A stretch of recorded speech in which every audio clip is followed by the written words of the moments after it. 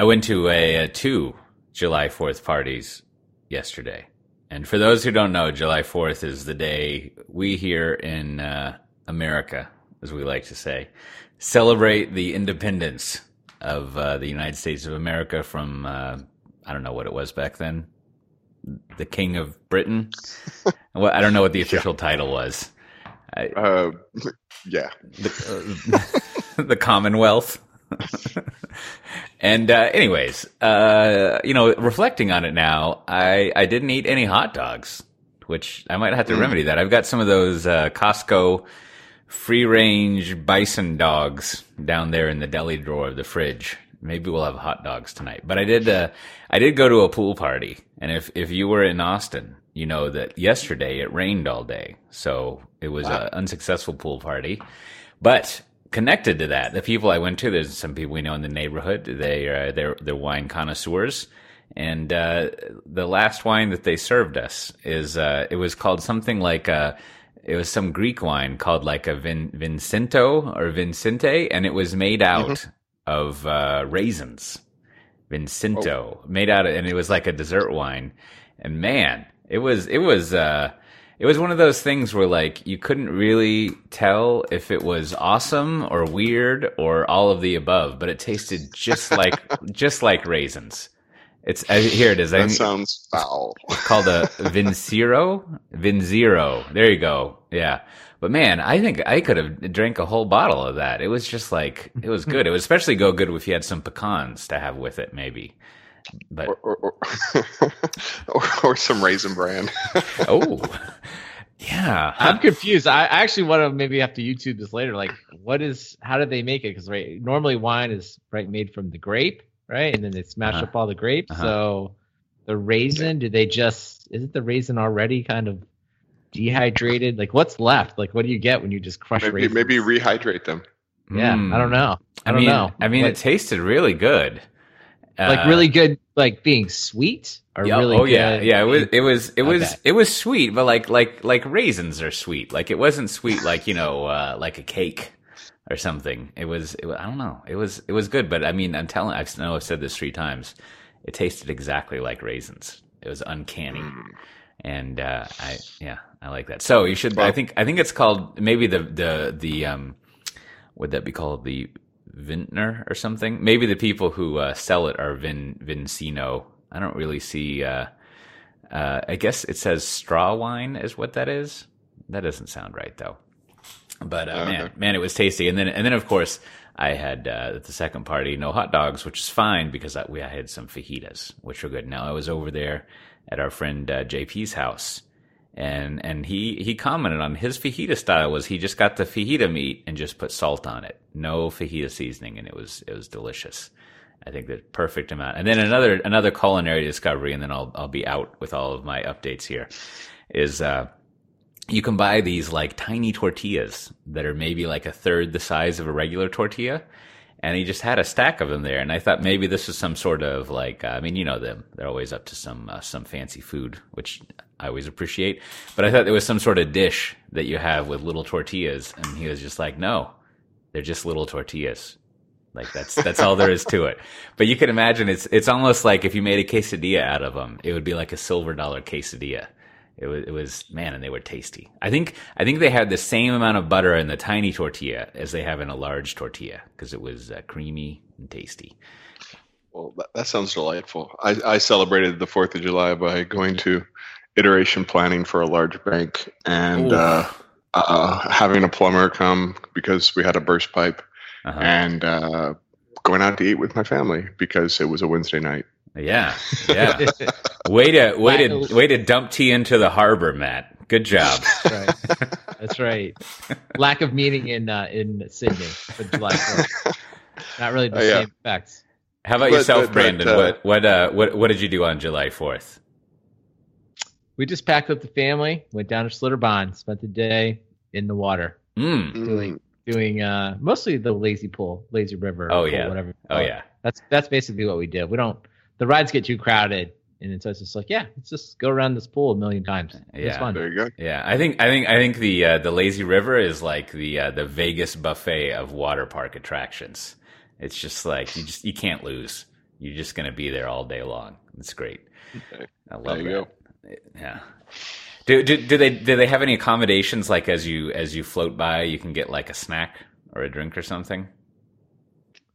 Not in the lazy river. You would have to get out and go to the adult pool. I don't know what it's called. That it's just the pool with the swim up. Pleasure Island. Yeah, it's not even that. It's not even that official. It's just like there's a pool with a swim up bar. You have to just make an effort to go get into that one. Or there's several of them. So it's but I find like if you just, I don't know, maybe my son is 7, almost 8, and it's just like you just got a whole day to kill. Just go to a water park. That's like an 8-year-old boy. Yeah. It's just like you just like the whole day goes by and there's like stuff to do and snacks and it's fun. And I'm sure, I don't know, when water parks probably end at like 11 or something. You know, like as kids get older, you just got to rotate to something new. So yeah. Hottest, coolest time in Texas, as I recall. I've only been or there as like I like to call twice. Closest water park that's easy to get to for me. That's the Brandon Magic Quadrant. That's why you work in marketing. Right. Absolutely. Yeah. What kind of sunscreen do you use on your kid? What do you do there? I have we have mostly taken to not that we don't use any sunscreen, but I have personally gone to this long sleeve swim shirt if you're going to be there all day, all outside all day. And I make my son, we just give him the choice. We say, you got to put on sunscreen or you can wear the shirt. Right. And he himself opts for like just wearing a shirt. And then we just, he has like a stick, one of those like kind of sticks where you can just rub on like facial sunscreen, and that seems to like work with no hassle. And of course, like he's really, for the most part, only his face is getting sun, which is, and as long as he keeps it on. So, but I just think with kids, like it's just so much easier. Like if they have the shirt on, you know, they're protected from the sun, right? It's just very easy. Whereas the sunscreen, even if you do it well in the morning and you got to keep reapplying. So I found that was worked really well. So I'd recommend that even if it's not super fashionable, but also my son, right? He doesn't really know any better, so he just like he's a drone. So well, we definitely do the shirt thing. It's just like it's always difficult. My son claims to be very sensitive to sunscreen, so we have to buy like the the Neutrogena. Like it's not the hippie sunscreen, but it's sort of like they had some Swiss scientists, hopefully not from Hydra, like engineer the perfect sunscreen that's made out of like zinc or something, and it's like I don't know. $12 a bottle or something. Meanwhile, you can just like buy some like banana boat nonsense for like 50 cents and just take a bath in it and then get protected. Yeah, it's free in Australia. Oh, they just have it on the beach like sanitizer foam. Yes. That's the beauty of when the government pays for both ends of healthcare. They're like, hey, we could save a lot of money on skin cancer by giving away sunscreen. And do people wear the rash shirts, as I think they call them? Is that a big thing in Australia? Rashies. Yeah. Definitely. Of course, it's a rashy. Yeah. I mean, there's still a lot of skin cancer and all that stuff, but definitely people are very aware of sunscreen, especially with the younger generations. Like the policies at schools are they don't let the kids on the playgrounds if they don't have their hats. Whoa. So it's like, and they even have a clever motto for it: no hat, no play. Now there must be some rhyming lost in the translation there. No. Sometimes they're just that literal. It's pretty awesome. Yeah. Well, one of the things I'm looking forward to over there in Amsterdam is no one wears a bicycle helmet, and I think they'll rescind your visa if you try to wear a bicycle helmet as a foreigner. So that'll be fun. They must have a great organ donor rate. Yeah, but and then also related to Europe.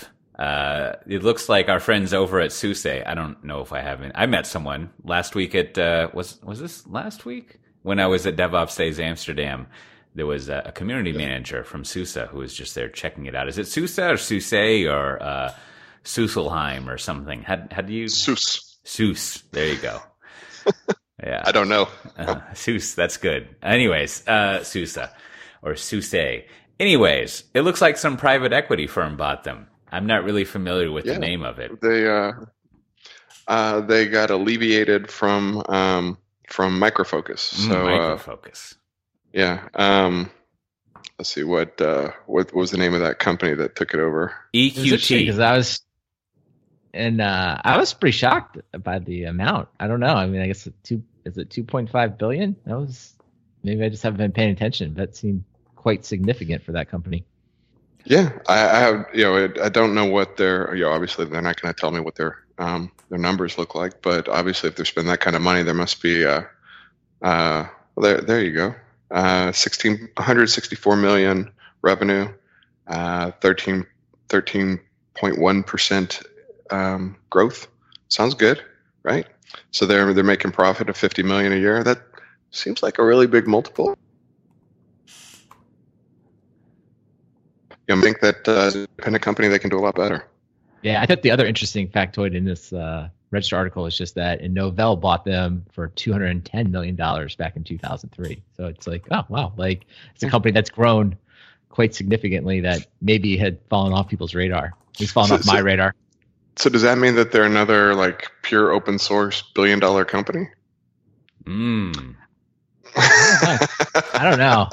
Well, I think SUSE, I feel like they always sell a lot of other stuff outside of Linux. I mean, I don't know. I know they were branded with different things, and then so I don't know. But to your point, maybe if it's just the Linux distribution, then yeah, for sure. Yeah, I mean, because when they were part of Novell, and later part of Micro Focus, they definitely tied into those products a lot, right? We gotta move some of the Tarantella, if you will. And but now, as far as I know, they picked up last year they picked up HPE's OpenStack, and they picked up HPE's Cloud Foundry. But that's open source, so maybe those are doing well for them. Yeah, I think I used to cover them a little bit when I was at 451, and I think they have like one or two like closed source things, but only like closed source in the sense of like if you were some like little smarty pants analyst and you're like, but you have this closed source thing. It was probably, I think it was just some sort of like support tool or, one of the things. But I mean, Red Hat has that. Yeah. Well, hold on. Isn't Red Hat a pure open source company? I think if you want to call compiled code closed source, I mean, I don't know. Sure. But I'm pretty sure. No, I the code may be, the code itself may be open source, but the distribution and the content on some of their upgrade networks, that is closed, right? So you can have the code, but if you don't have their infrastructure, it's useless. Closed community. That was my point. That's right. Yeah. It's like the floor plans are open, but you better have the gate code. Exactly. Yeah. Well, I remember the first time I was in Orlando at I think it was a Disney property. I forget. But anyways, and they actually gave me like some interesting numbers that I was able to put in a report of their growth, and they were kind of impressive. Like, I think as I remember SUSE, they had notably improved their revenue once they were at the Attachmate group and Novell stopped messing with them. At least was the story that I got. Oh, here we go. It says, when was this? Between financial year 2012 and 2013, they grew to more than 230 million in revenue, which I think that's 20% growth or something. And they said North American sales back then had risen 35% year over year. Now I was showing off because I put just Y over Y instead of year over year. Y/Y. Well, yeah. That's what you can do. That starts to make the and knowing the kind of the business models of SUSE and Red Hat, a multiplier of 10x from 5 years ago doesn't sound that bad. Mm-hmm. I did a little back of the envelope math in Spotlight, and it looks like SUSE equals, by valuation, equals 9.5 Red Hats. The other way around. It would take SUSE is what's the opposite of 9.5? Red Hat is 9.5 SUSE. 1 night. Yeah, there you go. 1 over 9.5. Now, do you think that this sort of sizing and valuation is we could use it to look at like Canonical? Do you think it's similar, or do you think their business model is totally different, and you wouldn't have a similar. I mean, let me just say, based on those numbers that I went over, I'll just go crazy here. Like, let's say SUSE's revenue is 300 million, whatever. Okay. Right? Like, I mean, maybe it's 350 or whatever, but it's in the range that you could almost legitimately say under 500 million, which is sure. one of those ranges. But what do you think? You think Canonical's kind of in this same area?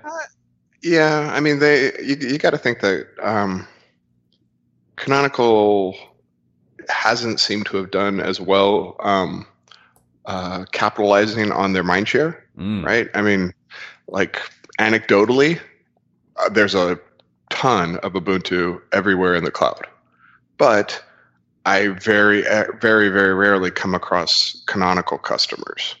Right. I mean, I probably come across just as many SUSE customers, and that's not very many either. Right. Almost everybody in the enterprise that I see, and granted, this is APAC, is running RHEL or CentOS. Right. I mean, I see just as much Oracle Linux as SUSE. Yeah. Ooh, Oracle Linux. Well, that's a whole. Hey, yeah. That's a whole. I mean, they're willing to just undercut Red Hat on the same product. So, Now, I have two follow-up questions here. Well, one of them is a comment. One, if you are out there, like so many people, and you're like, I would really like to tell you how to pronounce the name of this company, you should go to softwaredefinedtalk.com/Slack and join our Slack channel. And you could make a recording of yourself saying it, and then maybe I'll put it at the end. Maybe you should send it. Everyone should send in some recordings. And we'll put it at the end of the next episode, maybe. Oh, Kote. It's on. I wrote SUSE and hit P, and it auto completed to pronunciation. Oh, nice. and there are literally YouTube videos and questions and FAQs, and wow. Here we go. SUSE, pronounced SUSE, comes from the German acronym Software- und Systementwicklung. There are, it looks like it's SUSE. I like how perfect. In the effort to pronounce it, we were mispronouncing other words in German. That's perfect. That's all you need to know about our rigorous research. Yeah, I think that's probably true. We're very, very good at that. I do think though on the SUSE product catalog, which is always interesting to kind of just take a look, because there's probably like what it's known for, but then they do have quite a bit of SAP kind of like SAP solutions, and they even have some point of sale packages as well, which is often a place to find if you see a company that you kind of know of, but you're like, wow, that's more money than I thought, and you kind of go dig in and you find like vertical stuff like this. Sometimes that's a clue that like you could see if they're bundling a lot of SAP, or if I'm just doing my SAP and I want to do what's the safest, maybe I'll just go with SUSE. And same thing with on the retail, like if I'm running a bunch of point of sale terminals, the fact that this is open source or Linux or whatever nobody cares about that. It's just like, how do I keep these terminals up and running and make sure my cashiers and stuff can process payments. So I don't know, that may just be a clue that there's some kind of cash cow inside of all of this. Yeah, I think you actually reminded me what the cash cow is. It's SAP. That the SUSE is the supported OS for it. Yeah, so that would make sense, right? It'd be like a good, and obviously the German heritage, right? In some way, I'm sure makes that go together. But that would make a lot of. You could see why many people who pick SAP, right, are going to use that decision to dictate the Linux, right? They're going to, if SUSE is the supported thing to do SAP, then I would assume that carries a lot of weight for buying a bunch of licenses. Whereas, back to your question about Canonical, which I know a lot less about, is just, maybe they don't have quite that drag for some kind of like big major enterprise player. Yeah. Now, I don't want to insult you, Brandon, by asking Matt this, but so no insult implied. But now, Mare, tell us again why Ubuntu is like the preferred choice for Linux operating systems. How did that come about? I think we're going on 3 episodes in a row now with your friend Simon Wardley. Hey, hey, no, years back when the cloud was the new hotness. When EC2 got their start, people used to try to roll their own AMIs, and Canonical decided that this was going to be the thing and started making officially supported AMIs available on Amazon, and then later other cloud vendors. And they just put in the engineering effort to make sure that it was always available and up to date. And kind of by default, everyone used that because rolling your own AMIs or using something else was a little more painful.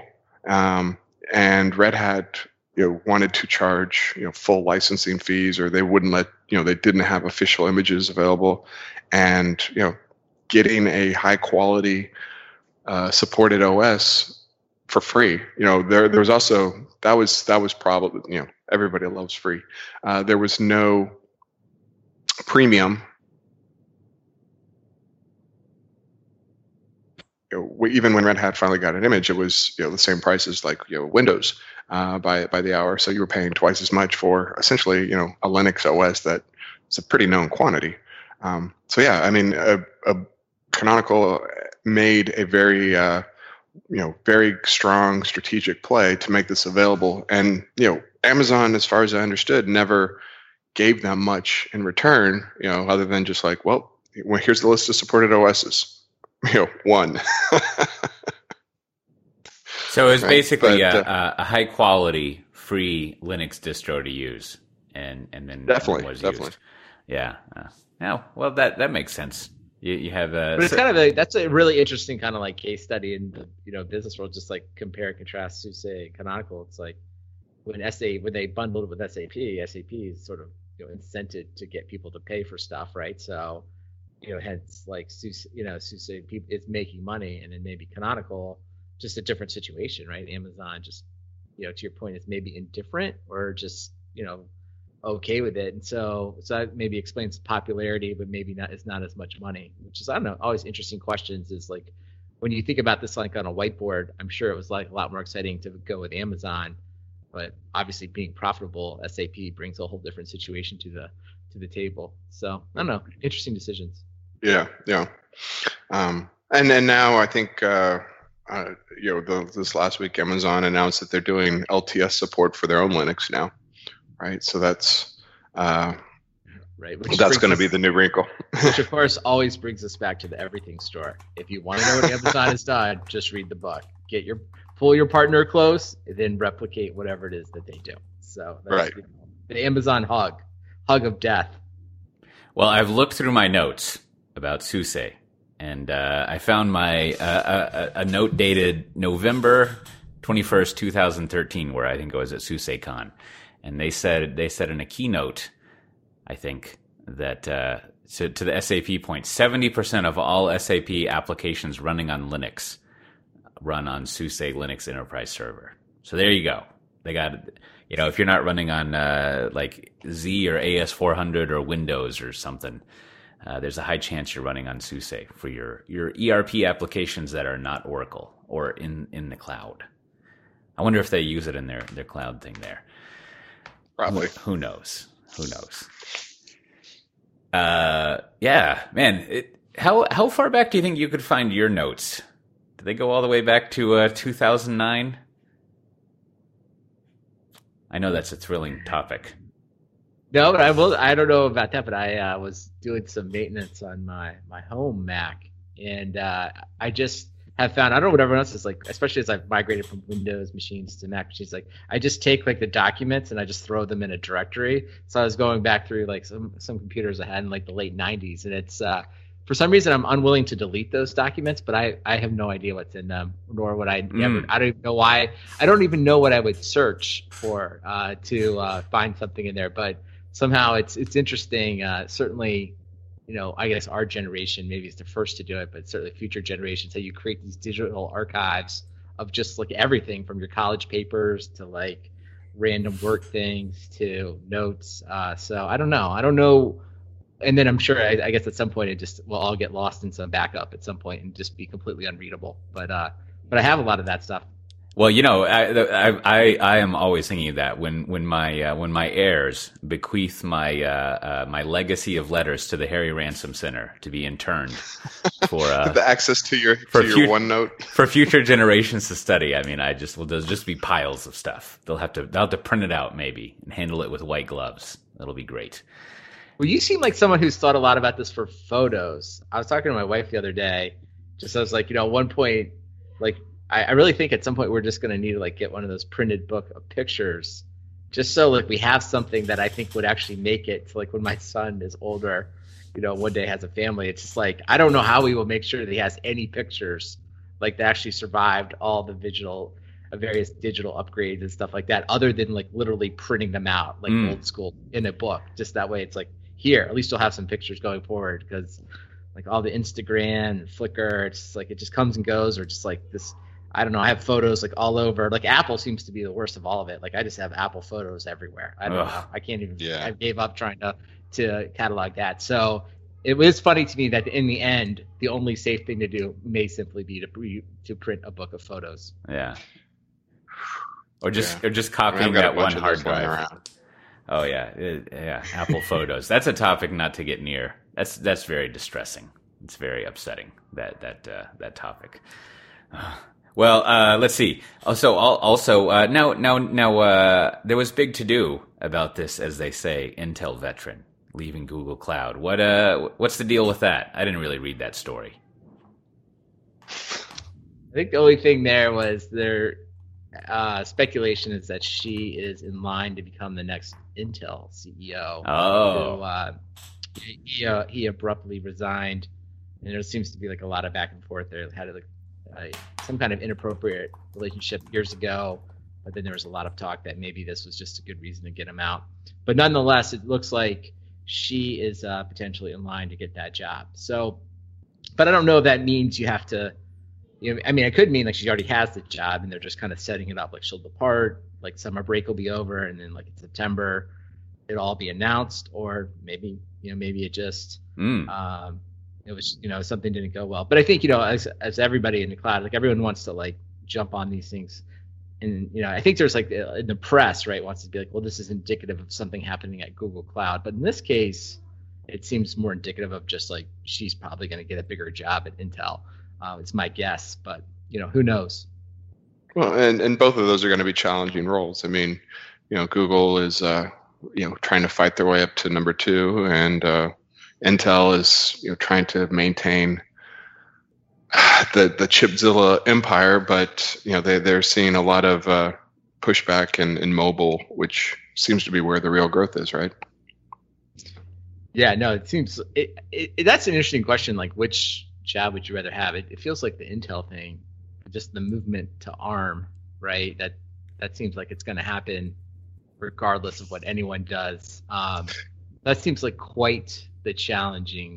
that seems like the most challenging job there of the two. So, yeah.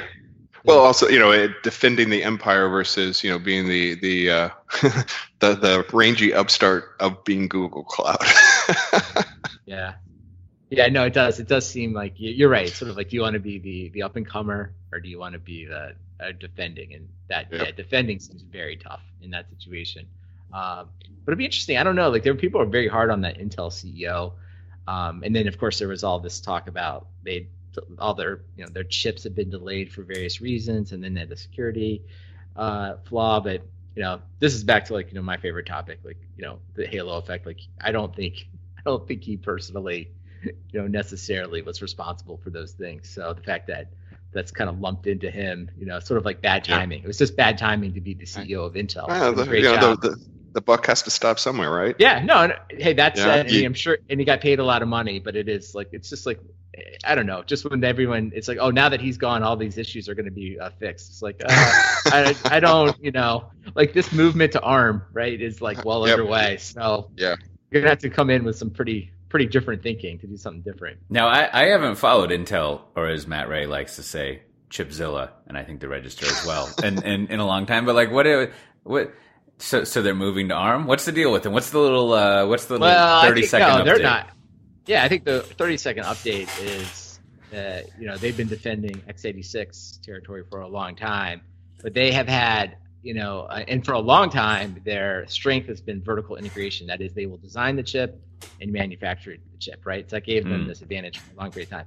But they've had a lot of difficulty, and I can't remember if I think it's all in nanometer, right? It's like going to the smallest, basically, set of chips, like getting their manufacturing in order to support it, right? They've had a lot of difficulty in doing that, and that's what's delayed some of their chips, which has actually allowed them to fall back, right? So this is like when everyone complains about the Mac's not being updated. Part of that seems to be that Apple was assuming Intel would come out with some new chips that were basically really would jump way ahead in speed, but that because of the manufacturing delays, because of these issues, none of that has happened. So now, now Apple is kind of sitting there, right? Like our computers are getting slow, and we thought we were going to get these better chips. So what do? Do they just take the old chips and put them in there, and then to Intel's point, it's like, the idea that they used to just be able to get better and better at this manufacturing, it's not working as much, right? So they got to come in and like implement chips with more cores, which is kind of different.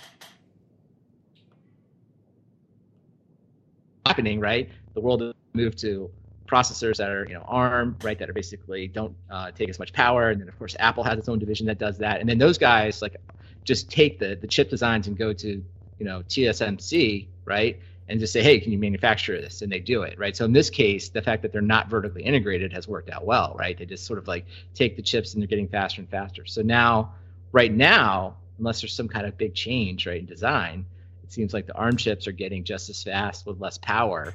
And what was once this dominant Windows x86 position is sort of eroded. Well, the ARM is eating up the bottom. Intel, with their Xeons and those things, still own all of the data centers and all that stuff. Like ARM has gotten beaten back a few times trying to go into the data center play, where I think Qualcomm said that they were going to do it and then they backed off. And we had Calxeda a few years back. That was going to be their play and they went under. So ARM still hasn't taken the top, but if you can take all the volume out of the market and just it's kind of like mainframes. Nobody disagrees that mainframes are kind of awesome, but the real money is in volume.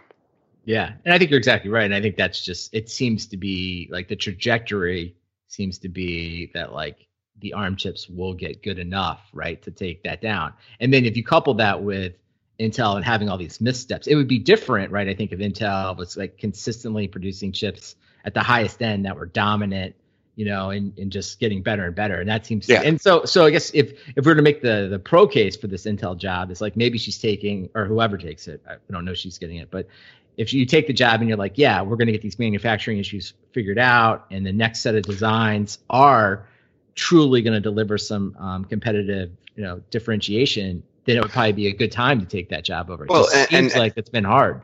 Yeah, and also under the last guy's watch, things we can blame on him is AMD has become resurgent and actually had kind of like when when the 64-bit stuff launched, Intel had a head start, but AMD got to define the standard because they had better 64-bit chips, even though, and eventually Intel recovered. But here we are again, supposedly. I'm out of my expertise a bit, but AMD has better high-end chips. Just they don't have the lock-ins with your Dells and HPEs and the like, right?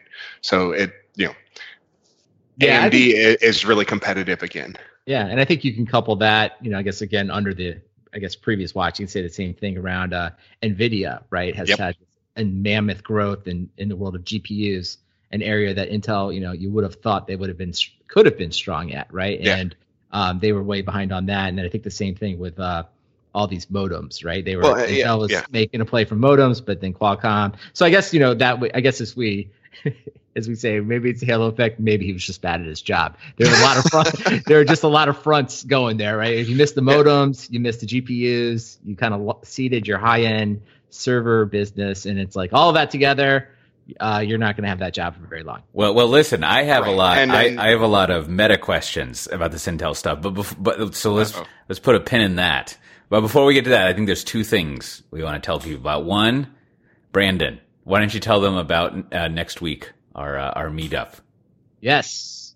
We are going to have a little drinks and socializing at the first Software Defined Talk Happy Hour. It's going to be here in Austin, Texas, July 11th at 5:30. It's on Doc's Motorworks down on 38th for those of you who are local. So there's a invitation, Eventbrite. You can just register. Everything's free. It'll just be a group of us hanging out. Hopefully it'd be great to meet many of you in person. I'm sure we'll give out stickers.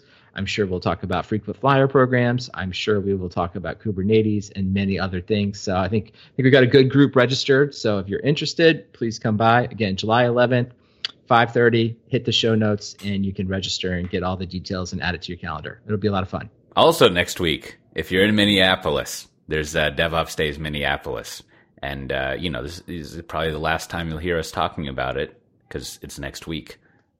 As I say, July 12th and 13th up in Minneapolis. And, it's a very good DevOps Days. I haven't seen the agenda quite yet. I could probably go look at it, but I'm sure it's fantastic. There's a lot of care and feeding, maybe not feeding, but metaphorically so, being put into it. And if you want to go there, it's already cheap from the get-go, but you can use the code SDT2018 to get 20% off. And if you just go to softwaredefinedtalk.com/140, you can find that code. But it should be a good event. So there you got two things you can do next week. And I think I should go look this up. But one of my friends from Pivotal that I do the Pivotal Conversations podcast with, I think he might be here next week, or maybe it's the 21st, talking about .NET and cloud native stuff. I know all you Software Defined Talk listener fans, big deep into the .NET. So you probably might want to check that out. Oh yeah. All right. So here's my intel questions. One, this is the first question. Okay, wait, let me ask the closed question, then we'll go to the open one. So this is the second question, which is now the first question is like, I don't know anything about chips. That's not my thing. I don't follow chips. I barely know about hardware. But so is it basically like just a price performance thing? And then also like channel access? Is that like the entire business? Like if you were to get, I don't know if Michael Porter's still alive, but if you get Michael Porter come in and make one of his big cheese wedges a strategy, is it just basically, I guess you manufacture the things, so you got a high barrier to entry of chips, and then you've got your buyers. You got a very limited amount of buyers. And I forget the 5 forces of doodads of strategy when you have limited buyers. I mean, logically, that means that your price is very important because you got like 5 buyers and they'll be like, hey, how about I'm not going to pay a lot for that chip? And you don't have options. But then, of course, the whole point of a chip is like, to do your math faster and shit like that. And so I guess there's a certain amount of innovation that comes with it, but pretty much you're like, here, next year, Intel, what I would like is faster for less money. And I mean, is that kind of like the whole business, or is there anything else going on there? There's definitely some other factors at work, right? Intel was kind of famous for introducing, I probably under the last guy, I don't know how long he was there, but under Andy Grove, let's say, they called it TikTok, where every 24 months they released a new architecture, or a revision of the architecture, and then every offset of that, every 24 months, was a corresponding efficiency improvement of the current generation. That's like how the iPhones work. Yeah. Yeah, kind of. It would be, yeah. So what are we on? We're like the 10X, right? So the 10X is out now, and then they'd come out with like, it's the 10XI. It's, the exact same chip as last year, but it's on a smaller die. So it's more cost, it's more power efficient and, but it's not faster. I mean, to put it another way, in the school cafeteria, Tuesday, everyone's favorite day, hamburgers and pizza. Mysteriously on Thursday, meatloaf. How did that happen? and then next Tuesday, you're back to hamburgers and pizza. Right. So they had this TikTok, and it was kind of like, this is how, when they talked about Moore's Law, it was like, well, that every 2 years, Intel is going to have a new revision that's going to be better than the last 2 years, and and every the year after that release, they will have a refinement of that, and it went like like boom, boom, boom, boom, just year after year, and they seemed kind of unstoppable. Meanwhile, externally, you had AMD floundering a bit. You had the mobile space. Intel wasn't very interested in it, and rather than manufacture their own chips, what happened in the mobile space is you had TSMC and Taiwan Semiconductor, whatever TSMC stands for. They became the outsourcer of everyone's chip manufacturing. Right. And so they just became like, all we're going to do is manufacture any chips you have. And ARM became a licensing group where you license the ARM design. You can build whatever you want with it. You contribute back what you want to it. And they will, continue to pump those out as fast as they can. And so ARM is, they don't own any of their own fab, which means, Apple doesn't do any of their own fabbing and other, TI and other ARM builders, they don't do any of their own fabbing. It all goes through TSMC. And so TSMC caught up with Intel and are now faster, at making new, big, investments in semiconductor fab. And so Intel's kind of left as like one of the few companies that still does their own fab, which is expensive. That's high capital to, and takes years to build those things.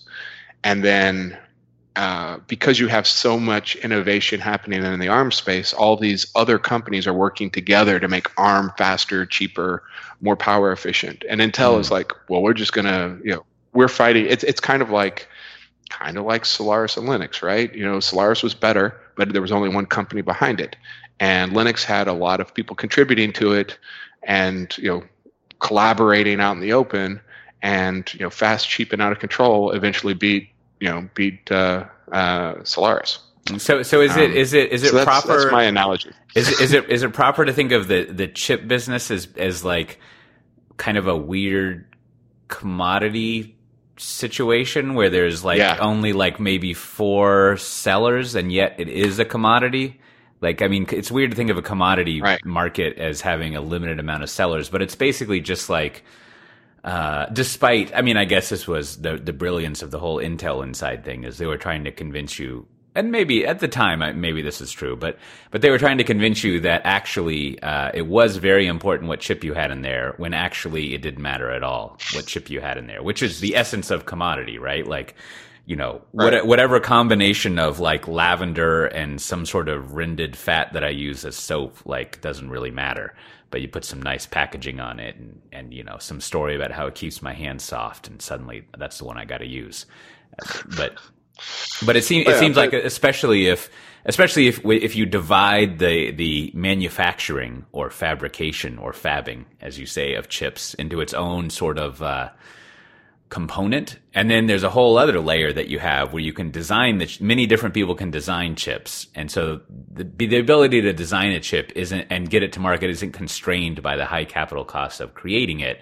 Suddenly you have this environment that's, I don't know, analogous to like the reason there's all this ridiculous swag at conferences, because you can just sort of like come up with an idea and have some outsourced manufacturer make like 20,000 of them or something, right? Like it's really easy just to come up with a bunch of new things. Whereas if, in fact, the disadvantage of a vertically integrated business like Intel is like, I guess they have limited resources to come up with new things. So they kind of only do a limited set of things, and they're constrained by that. And then as you say, when your competition, low market as they may be, it's not even an innovator's dilemma thing. I mean, I guess it kind of comes from that disruption, but eventually they're at parity and they can just do the same. They can satisfy the same hunger that you do, but cheaper. And then it's back to what I was saying. It's just like, shit's faster and it's cheaper. Why are you going to buy from that guy over there? Right? Like, yeah. And there's some analogies in there to like, Apple and Android, right? There's a lot more volume in Android, but Apple owns a lot of the profit, right? And, but the companies that use Android, for some of them are trying to make money being chip companies, but some of them are like, you know what, Android isn't where we make our money. We make it on other stuff. Like Apple doesn't think of themselves as a chip company.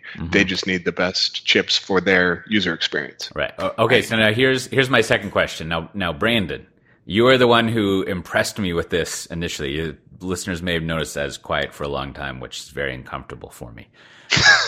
but like, how is it that you have maintained the interest in the chip market to be able to talk so long about Intel? Like I asked it, I have like zero interest in chips. It just like every now and then I come across like a Timothy Prickett Morgan piece on chips, and I'm just like, I don't, to use one of now my favorite phrases, I don't know if this is in English or not. Like I just can't read it. But you two are just like, you're all over this shit. Like, so you're really into chips. So how does that come about? Do you have to like work on that every day? Like look at yourself in the mirror and like build up excitement about chips, or does it just come naturally?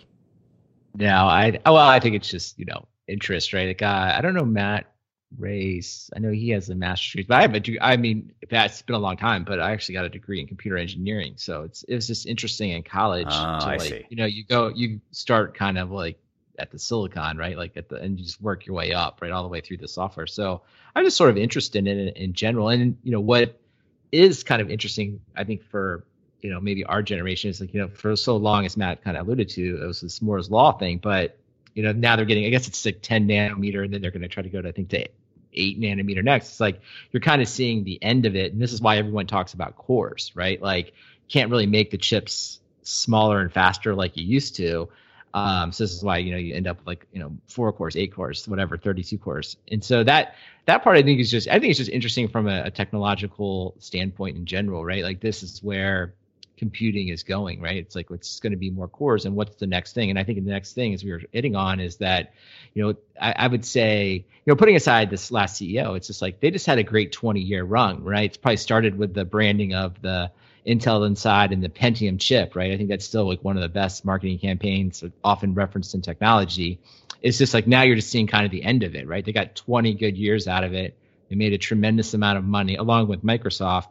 And then just like we talk about all the time about business strategy, now they're at a crossroads where this vertical integration is really is their hindrance. Now, the fact that they manufacture and design the chips, and they're not doing either part well, that when neither part is well and you do both, you're in a real trouble spot. So I think that's all it is. And I think it's just, as you write software, and it's just a general interest. So whether we talk about Kubernetes and things like that, it's always interesting to start at the very, very beginning. Like, what is this stuff even doing? And then work your way up the stack. If nothing else, just to intellectually understand it, right? Versus like, of course, no person can do all of it, but just understanding what's happening behind the scenes is always good. No person can do all of it, but one person can be blamed.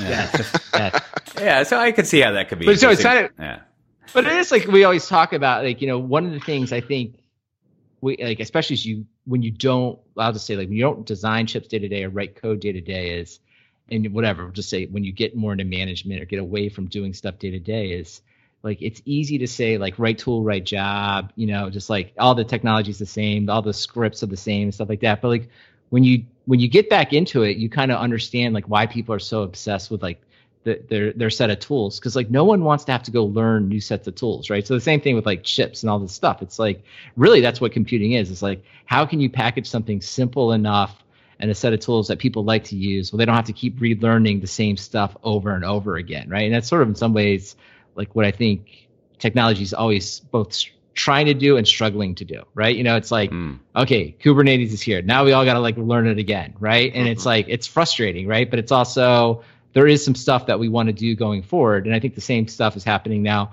with like Intel, because when it switches over, like it's clear Apple is going to move to an ARM-based laptop like in 2 years. It's just like, well, everybody's going to have to boot up Xcode and like, rebuild everything and that won't work perfectly, and it'll be kind of annoying, right? But that's sort of just the evolution of computing for all of us. Yeah, that makes sense. Yeah, I guess it's further proof that my cut line of interest in IT is rather high. Probably because I didn't do assembler. I was like writing essays about like Nietzsche or some bullshit like that instead.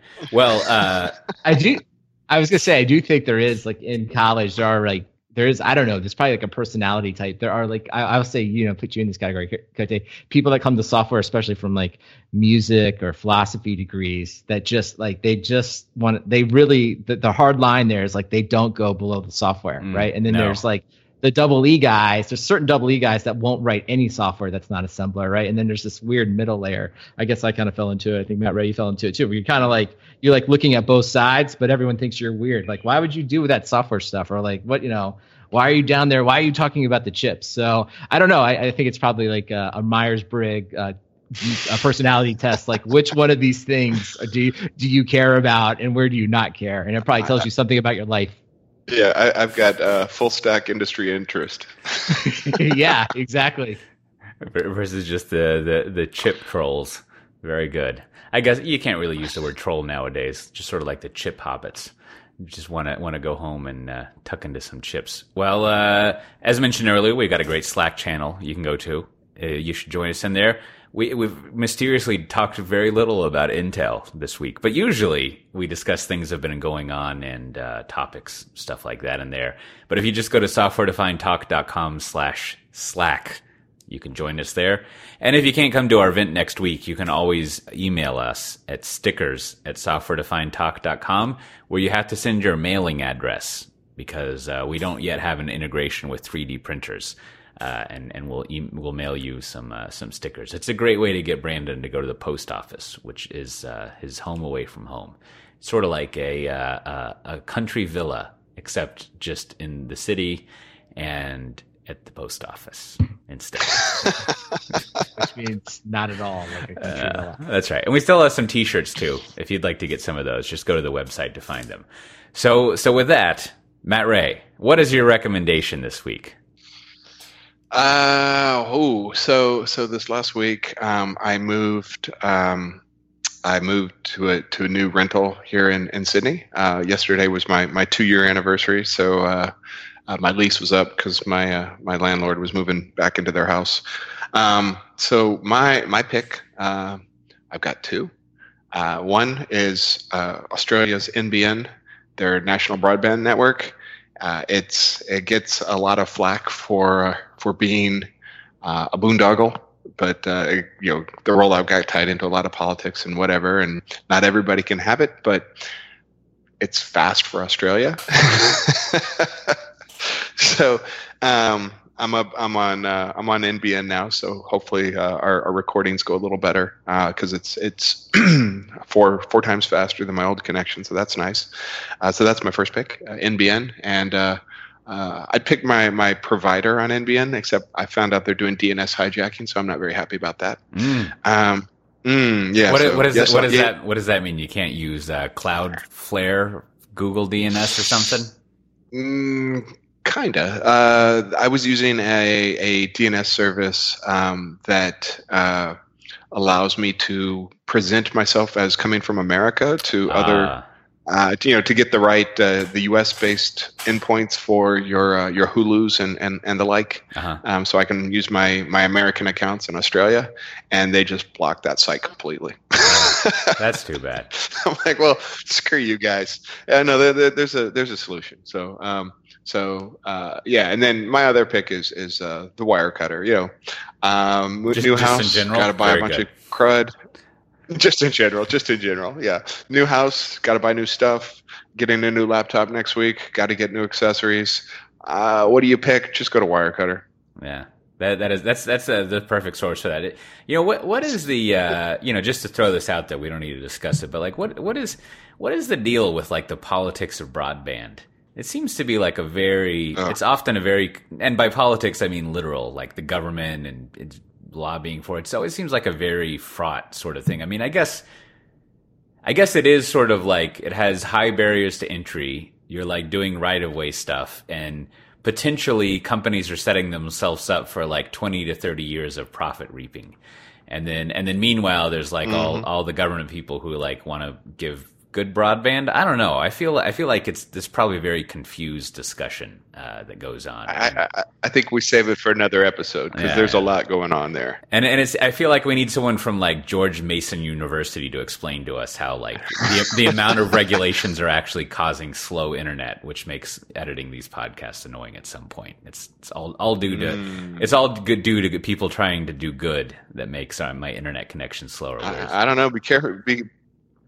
Be careful when you invite the George Mason libertarians. They might have to talk about how this is a failure of market economics. Oh, market economics. I'm going to go comb through my Econ Talk podcast episodes and see if someone's talked about that. That would be great. Well, how about yourself, Brandon? What do you recommend this week? Well, speaking of free market economics, I'm doing my best to participate in them. So I wrote an iPhone app that I finally released to the App Store that does one very simple but important thing. It lets you makes it easy to dial conference calls, because that's what I live on day in, day out, is conference calls. So if you've been thinking to yourself, I have a Zoom, I have GoToMeeting, I have free conference calls, I end up on lots of different things, and I just want one place to put all of my conference calls, enter the codes, and just have one touch dialing. Well, your hopes have and dreams have been realized. So you can go to QuickConCall, so just quickconcall.com, and we'll put it in the show notes, and you can download my iPhone app. It's 99 cents, so if that's too much money for you and you hit me in Slack, I think I've got a few discount codes left. But finally, you can have all your conference calls in one location, and hopefully you'll never miss an important conference call again. So check out QuickConCall. Wow, I'll have to check that out. That sounds like fun. You know what I always get frustrated with is people try to encode in the calendar entry what the number is, and like I don't think the pound key ever works. So you always still have to like hit the pound key or something. Yes. So this is what I have also done that. So in the app, you just put in the code, just the numbers, and I have hopefully figured that out. So it all just happens for you now. You don't have to rely on someone putting it in the calendar entry, which is like my number one frustration, right? It's just that never actually, well, it works maybe a fraction of the time. So I've tried to solve that problem. We'll see. So check it out, Cote. You can review it next week. Now, did you use serverless for this, or are you still using Kubernetes? That's right. Luckily, I did not have to deploy Kubernetes to my iPhone to get this to work. No, but time will tell. Time will tell. Are you going to write a Kotlin version for the Android folks? You know, it's funny. That was that was one of the first requests. People are like, "Is there an Android version?" And I was like, "Guys, well, as I told them, I was like, well, I've talked to the product team. It's on the roadmap. I'm working with engineering on the schedule." So we understand how important it is, but I have no dates for the Android version. Wow. The release is slipping. Well, the path from here is clear. After a few years, you're going to become the senior corporate vice president of Microsoft Office after they acquire your collaboration thing. So it's all going to happen for you, Brandon. No longer will you have to treat the post office as your country villa. You will have a villa. That's somewhere else. To it. Yeah, that's good. All right. Well, my recommendation this week is it's a bit of an older article, as in 2 or 3 weeks old. But I was looking through, and there's this article in the Rolling Stone called "The Trouble with Johnny Depp," and it's just a delightful article about, as it says, the trouble with Johnny Depp, and it doesn't mean like the sort of societal philosophic trouble. It means like the bankruptcy. I guess he's not bankrupt, but the money problems and all these lawsuits and stuff like that. And one, it's a fun view into like, being a star of the Pirates of the Caribbean and like having just all this money. Like there's one part where, people are, his money managers or business managers, wrote something about like, one of the problems is he spends like $10,000 to $20,000 a month in wine. And as we have reminded him, if you drink the wine immediately, it does not count as an investment. And then his reply, very artfully done, is like, oh, it was a lot more than that I spent each month. But anyhow, it's a good view into sort of just things like that, which is entertaining. And then also just like the sordid tale of what's been happening with Johnny Depp over the years. And there's some pictures in there of him like playing guitar or something. And I tried to look up They have an address for some house you rented in London. I'm pretty sure it's not that house. They must have changed it because you go to Street View and it doesn't look like a fortified compound in London. So don't get excited about that part. But I'll put a link to it. You can go check that out. Well, as always, this has been Software Defined Talk. If you want to get the show notes for this episode, buy t-shirts, get into the Slack channel, find stickers, find those discount codes for things that we mentioned, including our upcoming Spring One Platform Conference, September 24th and 27th. If you're interested in that kind of thing, you just go to softwaredefinedtalk.com/140. And you can just, take that 140 out of the URL and see everything else. And with that, we'll see everyone next time. Bye-bye. Bye.